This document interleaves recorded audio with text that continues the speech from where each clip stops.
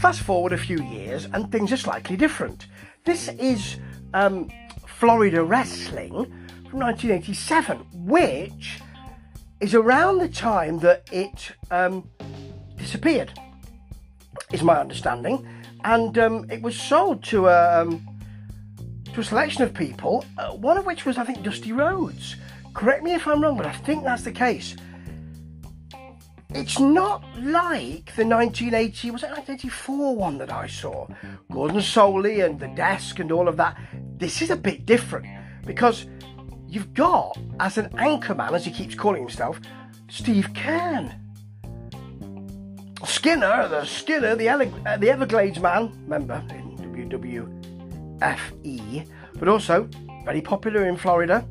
And he's here to call the matches, but also to interview people and do all sorts. And he keeps saying, it's the first time I've done this. It's unusual for me. He does a really good job, but it's a bit strange having him doing all of this when he's not really used to it or experienced in it. It smacks of someone saying, go on, you do it. We haven't got anybody to do it, you do it. And as when he speaks to Mike Graham later, Mike will be in a match during this hour-long programme. It's not a very good match.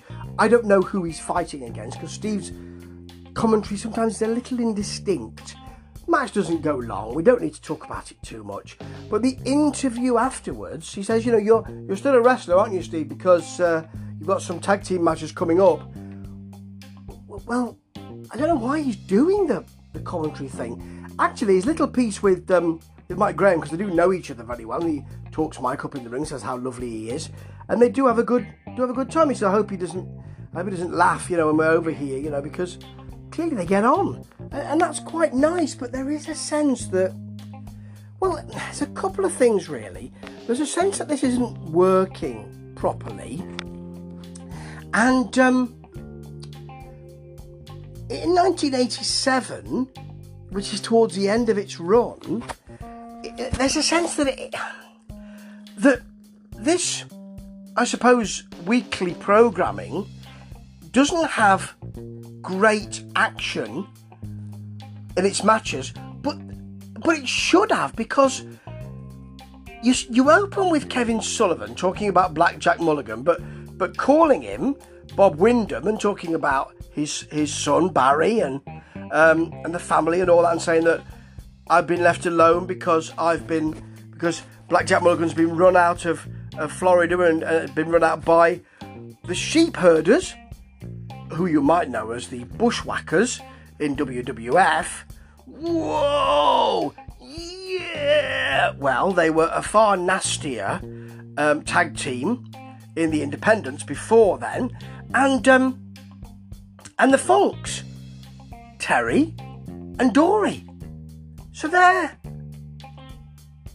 big signings, and there's quite a lot of NWA stuff here, with the big Flair promo, and you'll get Dusty Rhodes promo halfway through. He'll be on this programme on a video piece halfway through. More of that in a minute, but it's strange really, because you've got Kevin Sullivan alone in the crowd, and when his credit is flashed up, it's just Kevin Sullivan, Prince of Darkness. Oh, I just call him the Prince of Darkness.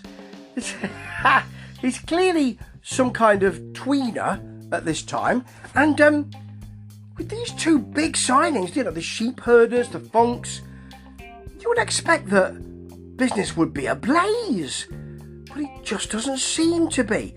You've got Funk versus Terry Funk, that is, versus Tim Horner as the first match on here. Bill Alfonso is the ref. Tim Horner's not there, so Mike Rotundo is coming in, and it's actually all right. You get 3 slams early on from Mike.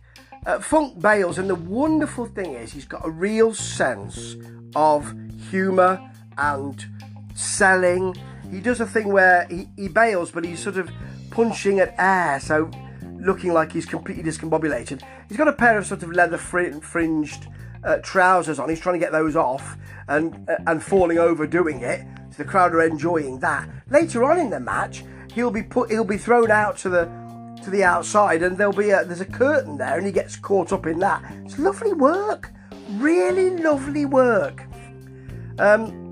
He comes back in this match, with some punches. Then Dory comes in, Sullivan comes in, and then Sullivan Terry and Kevin Sullivan are fighting outside the ring, and we keep cutting to where they should be. Only there's no light there, so you're cutting to a black screen. This is the kind of thing I'm talking about. It doesn't quite work. It all breaks down to a DQ in the end, but it's not a great match. Even though Terry Funk is putting some really good work in. When it's on fire, it's on fire. And even if you've got loads of really good people in it. I mean, I've got some good people here. If it's not working, it's not working, is it? You've got Johnny Ace then with some girls on the beach. It's a little promo piece. He's talking about, yeah, I like the girls, and yeah, I'm all man, and all that kind of stuff. It's not ideal. We can't really see it. It's too far away. It's too dark. It's too indistinct. Apparently, he satisfies the wants and desires of women. I don't think we see him doing that on the promo. But even if we did, I wouldn't be able to tell because I can't really see what's going on. Then we've got the Sheep Herders with Johnny Ace versus the Cuban Connection. Ricky Santana and the Cuban Assassin, I think, for the Tag Team Championship, because the Sheep Herders have that championship. Fonzie's the ref again. You've got Luke with some punches. The punches traded. Crimson Mask, the Cuban Assassin, I think it is busted open. Then Luke's busted open.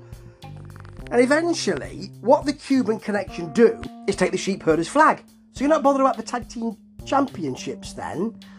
You just take those and go, do you? Maybe you thought you were on the losing way and that's it, really. Then we've got a promo for Dusty, because he's showing us a match from ages ago. Jack Briscoe versus Bill Watts, but with Bill and Gordon Soley talking about the match, and Bill Watts actually really explaining in a heelish way what's happening, which is really good. And I think with Gary Hart with hair at ringside, it's really a rather good match, and I really enjoyed seeing it. But why would you watch it? Or why would you put it on? It makes you think you haven't got enough material here. Anyway, we've got the Mike Graham match that I mentioned earlier, which is alright. He works the ankle and the leg, gets a figure 4 for the pin. There'll be apparently a support concert for Eddie Graham coming up in the next couple of days at this time. And then we get a Terry and a Dory Funk promotion. Terry is so good. We know his promos are good, but it's wonderful to see them. He does the fake emotion thing. Oh, Dusty, oh, with your blonde hair. Oh, it's great. Really well done. And, seek this out on YouTube because it's worth seeing just for that. It's beautiful. His brother's given a bit of work later on. He's more, I've got the belt and I won't be losing it. But Terry's extraordinary. I mean, he's given about 10 minutes and he fills every one of those minutes. Beautiful. Next we've got the Samurai Warriors, who are two big dudes with all in red, but with those kind of headbands on. They're versus I Don't Know.